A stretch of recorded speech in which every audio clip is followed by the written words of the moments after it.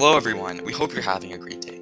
My name is Bobby Tadigola, and I'm joined by my co-host and friend, Parsha Kasuri. Welcome back to our podcast, Growth Spurt, the best podcast you'll find on the internet about everything and anything, from public policy all the way to cellular physiology.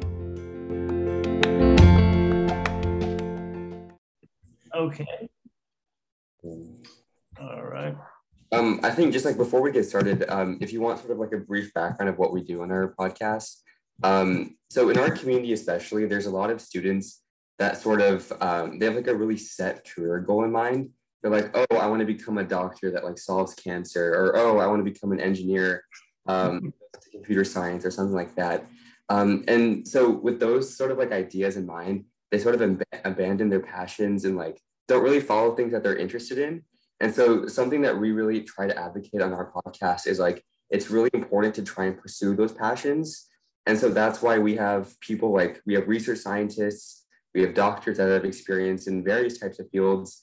We have sports analysts, we have athletes as well, just so that we can provide our community with like different resources and sources of information about different career paths. Okay, good. Yeah, certainly talk to that. If you're ready, we can get started. Sure. All right, awesome. So, Parsha, who do we have on today's episode? Well, today we have the privilege of talking to Dr. David Levitsky, a professor at Cornell University. Dr. Levitsky's research is very interesting. Currently, he's investigating a new weight loss program to safely lose weight, as well as some factors that may lead to weight gain. Dr. Levitsky, it's great to have you here. Thank you for speaking with us. Can you tell us a little bit more about your research? Sure. I believe, just a belief, that a phenomenon known as age-related weight gain, and that means that from your age until middle age, if you look at populations, there's a slow increase in weight until middle age. And it turns out that that rate of growth between late adolescence, where you guys are, until middle age is our best predictor of heart disease, of diabetes, of intestinal cancer, of stroke. So it seems to me, just a presumption, that if we could slow that rate of weight gain down, stop you from gaining so much weight, that we should be able to decrease all these horrible diseases that emanate from the weight gain. So that's what my research is totally dedicated to. How do you slow down this very slow, and it is very slow, we gain somewhere between 25 to 50 calories per day per year.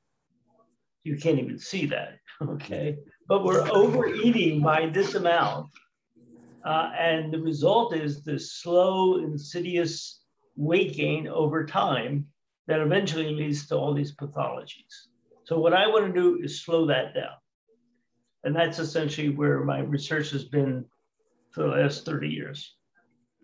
Yeah, that's really interesting. I mean, I think personally, me and Harsha, growing up, sort of that like childish weight, that was something that we struggled with. And we were successfully able to lose most of it. And so I think one question that I had for you is like on TV and on like I guess like on the internet, we see a lot of advertisements for like these magical weight loss programs and things like that, where you can lose like 35, 40 pounds in like 3 weeks if you take like this red pill or something like that. What are your thoughts on those types of programs? And do you think like, you want to make money? Just advertise a weight loss program, because there are thousands of ways of losing weight. Okay, but losing weight is not the problem in weight loss. It's how do you sustain that weight loss? Yeah.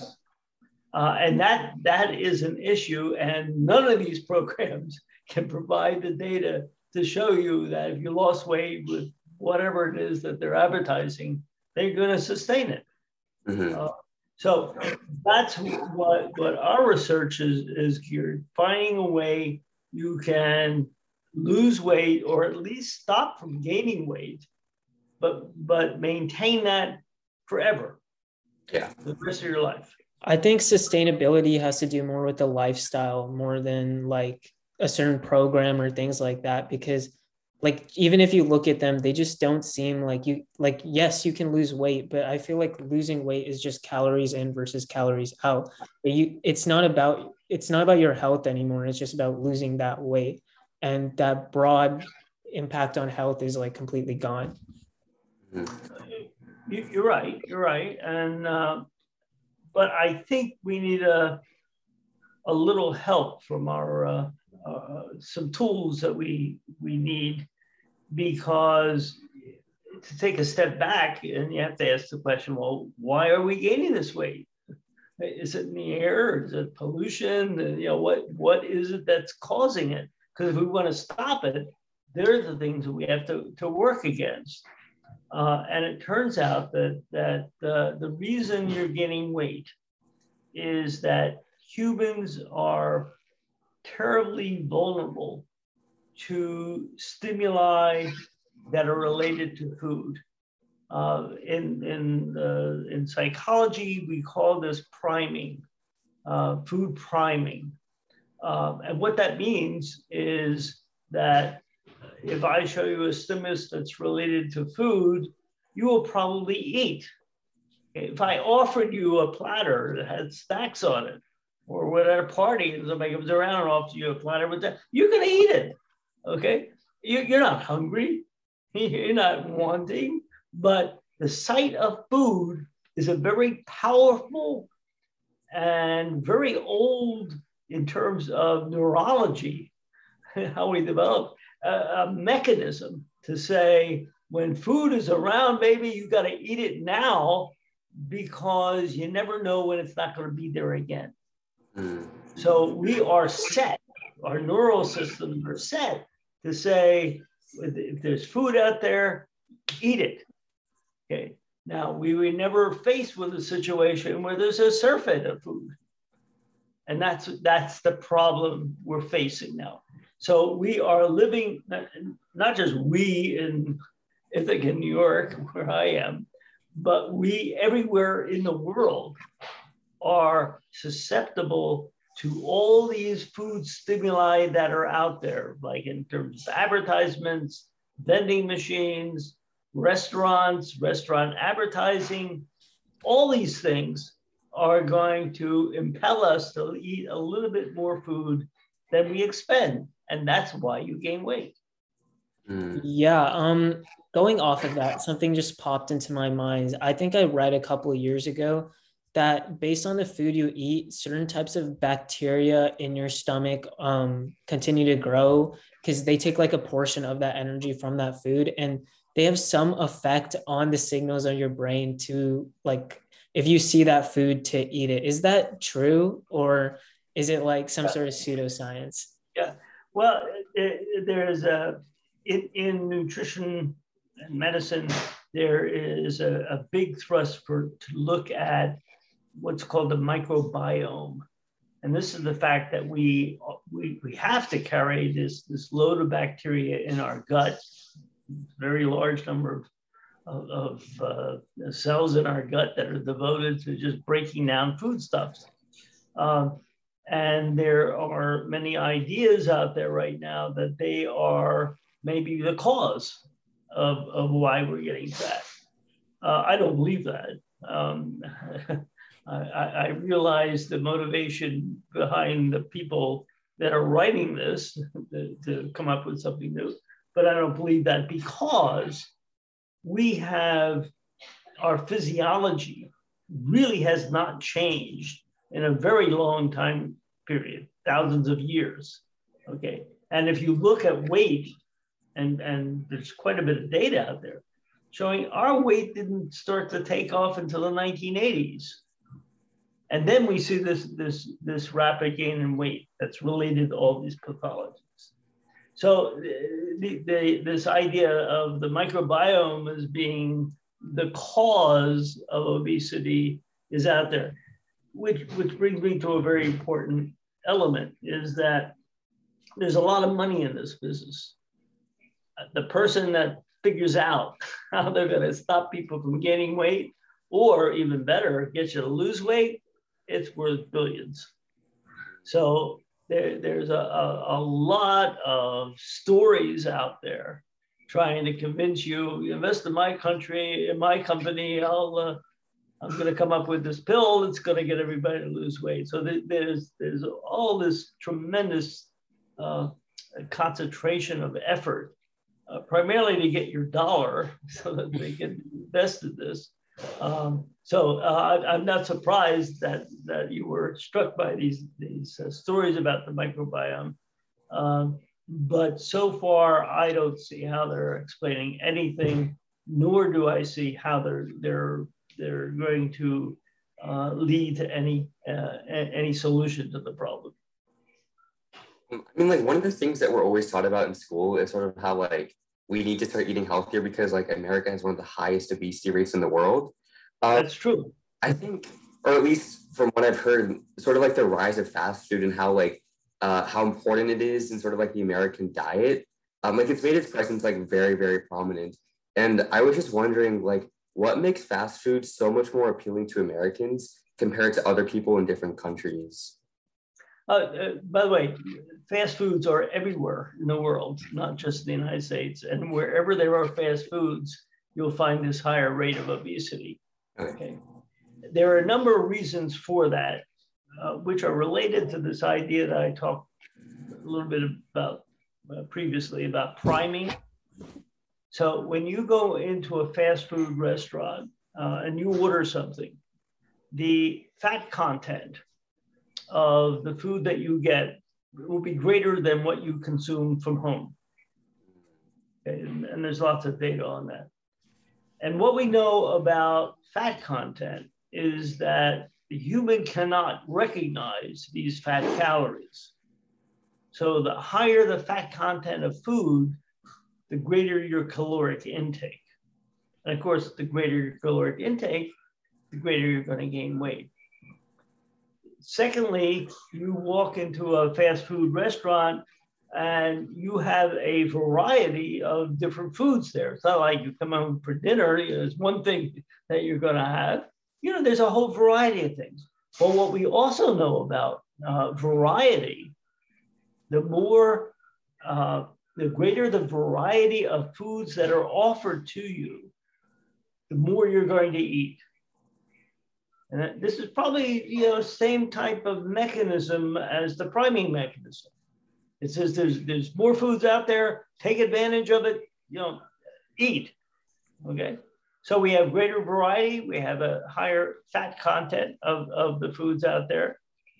We're also, when we go into a fast food restaurant, we don't eat in an isolated room, but we're surrounded by people who are eating, right? And what we also know about human eating behavior is that you are affected by people that are eating around you. We've done studies, there's quite a few studies out there showing that if you show a video of people eating and you put a little snack in front of them, they will eat more than if you just showed them pictures of cars or landscaping. In other words, seeing that food, seeing people eating that food actually stimulates you to eat. Okay, that's one of those priming mechanisms. So it's also increasing your tendency to eat. So, and also, of course, there are thousands of fast food commercials, because if you're going to have a business, you're going to advertise them. If you advertise them, you're going to show people eating. And if you see people eating, it's going to make you want to eat. So all these factors are working on you to get you to eat more calories than you expend, and hence the obesity epidemic that we're in right now. So are people that are able to like successfully lose weight, are they able to sort of like get rid of that priming aspect that they have in their mind? Or is that just like a like a psychological aspect that they're able to like overcome? Well, there are people who can do this. They're rare. Most people cannot just lose weight and sustain that weight loss. It's argued somewhere like 50% of people can lose weight. And out of that 50%, maybe 25% can sustain that for any period of time. So it's very difficult. And that's why a procedure that we've been researching for a while seems to be very beneficial. And it's not complicated. It's very easy. It's an instrument you probably have in your homes right now. It's called the bathroom scale. It is simply weighing yourself, a little bit more than just weighing yourself. You have to keep track of your weight. So you plot out that weight over time, and you look at that weight every morning. That will allow you to inhibit your responses to all these stimuli out there, all these primes that make you want to eat a little bit more. And hence you can stop gaining weight. And we've demonstrated in experiments that in both, we can stop freshmen from gaining weight, we can stop people who go to a health club from gaining weight, we can stop older people from gaining weight if they see a record of their weight. Okay, that information is really critical, because otherwise they're inundated by all these stimuli and they're going to do what humans do in response to these stimuli. They eat. If they eat, they're going to continue to gain weight. Funny enough, I think like I'm a perfect example of the success of that type of weight loss, because that's exactly what I did when I was losing weight. I would check my weight every morning and it'd give me like a concrete number that would get me closer to a goal. So it made it easier for me to like push out external stimuli. But gee, I wasted my life doing all these experiments. You can just call on you and you know the secret already.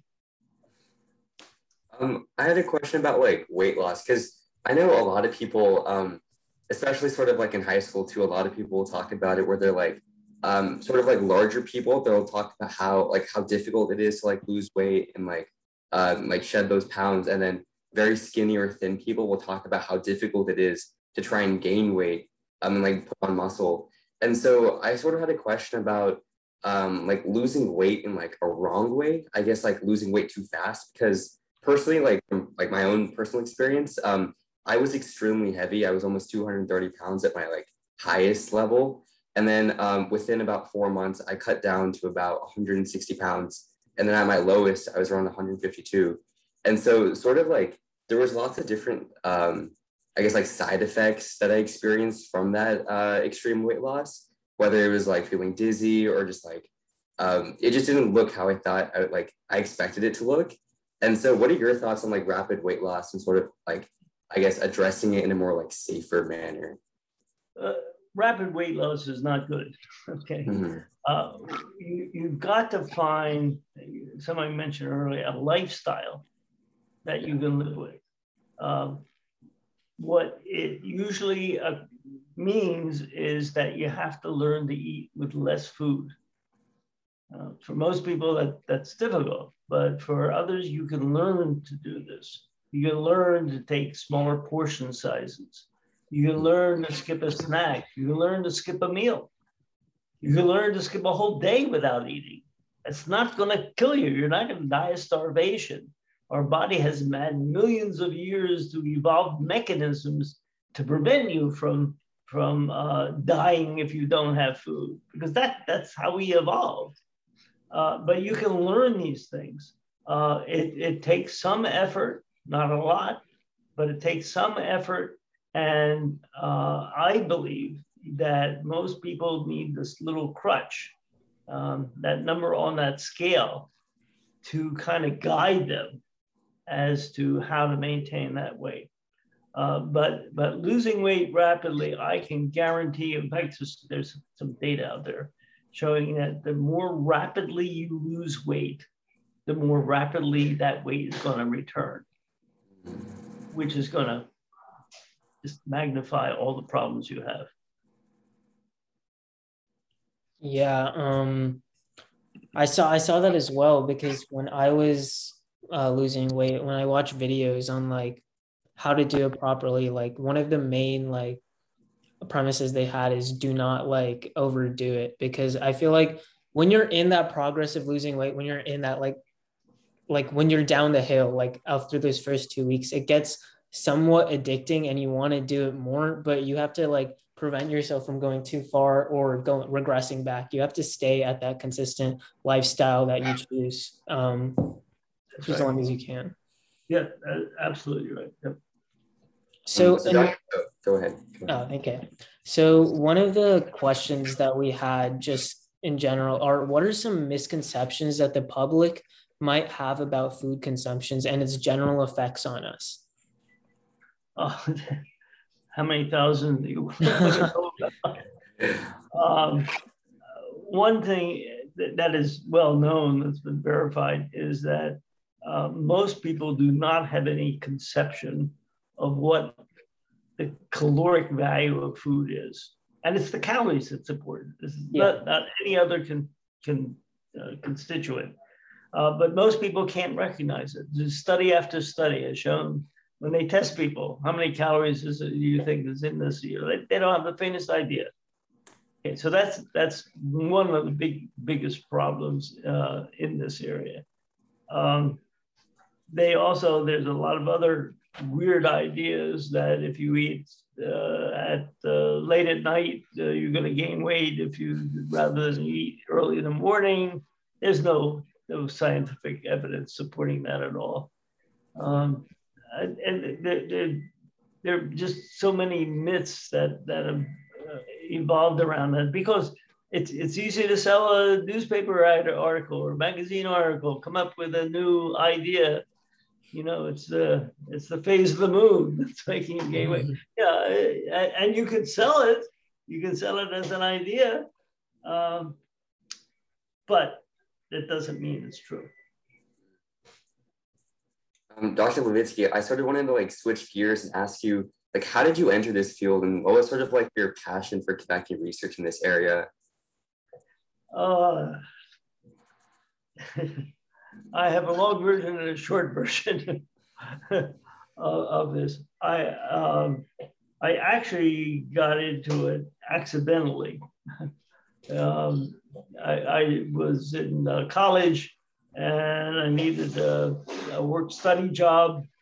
My parents weren't that wealthy, and I started working in a laboratory where it was a laboratory in psychology, where the psychologist there was interested in an aspect of feeding behavior, which got me involved. And I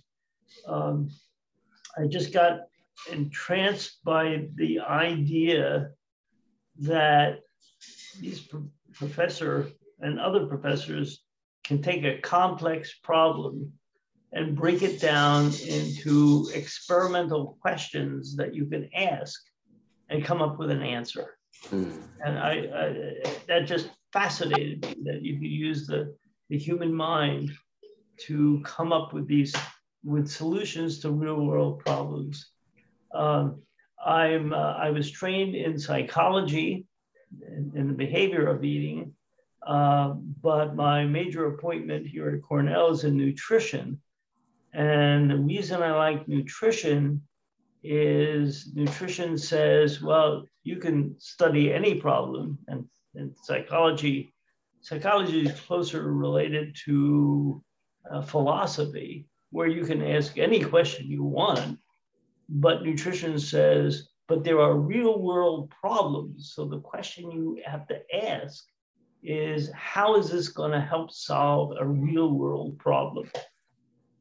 And so I've always had joint appointments. My major appointments have always been in nutrition, because to understand eating is what I'm all about.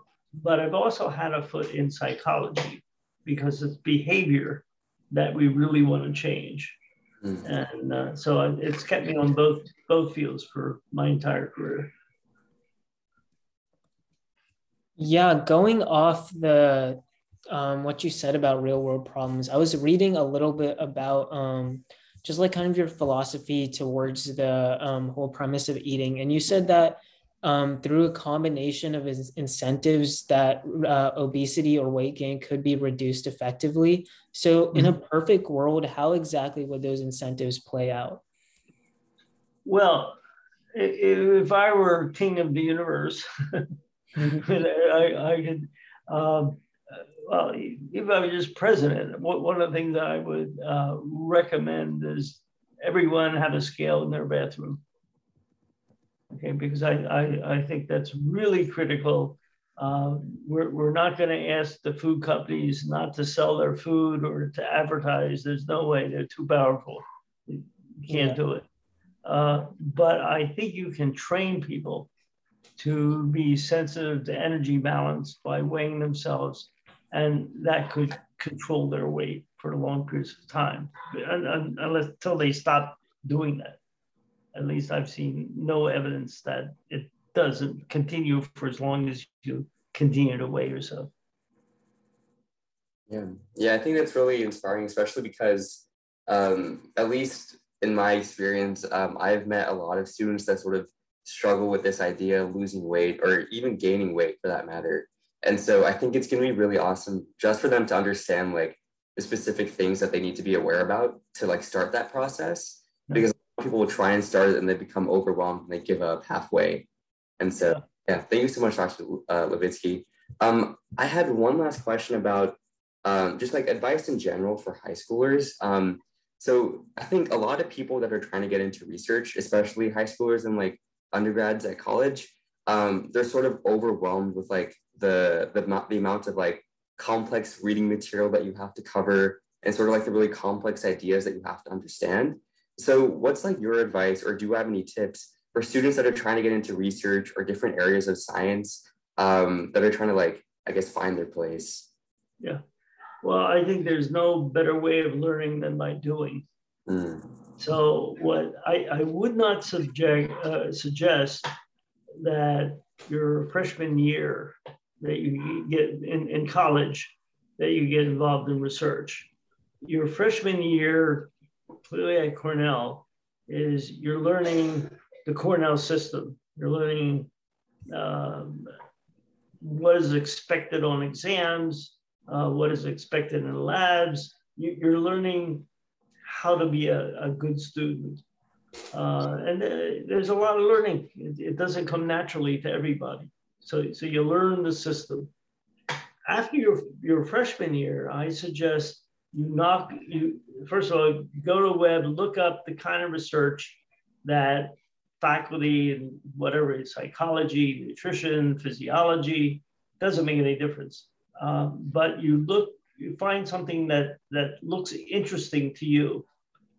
And what I suggest, the little tricks that I suggest, is you look up and you see the kind of research this person is doing, read some of the papers, then go see this professor and say, I read this professor you published in 2015, and I thought that was really interesting.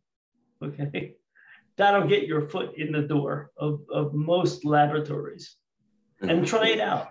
Okay. Yeah. And if it looks boring to you, go to another lab. There are thousands of different projects that are being researched in various universities and colleges, and just look around to find something that really turns you on. But it's got to turn you on. Research is a lot of hard work. It's mostly hard work rather than anything else, and you gotta love it. Yeah. So what I would suggest is find something you love and go with it. Yeah, that's awesome. And I think a lot of us, even me, can get something out of that. Well, we don't want to take too much of your time. But thank you so much for this opportunity to speak to you. I feel like this has been really helpful. I'm sure our listeners and us have learned a lot from your advice. Before we end this, do you have any last words of advice for our audience? last word is keep trying. Don't take no. If you don't get in the school you want, there are other schools around. There is no perfect school. Yeah, you could find great professors at any college or anything else. And what you're going to, the school that you eventually will choose is the professor. And you're not choosing them because of their papers, but what you want is to learn how to think. And that's what you really learn in college, is how to think. So I would say pursue what you're interested in, seek some extra help through doing research, and don't take no for an answer. If you really like it, keep pursuing it.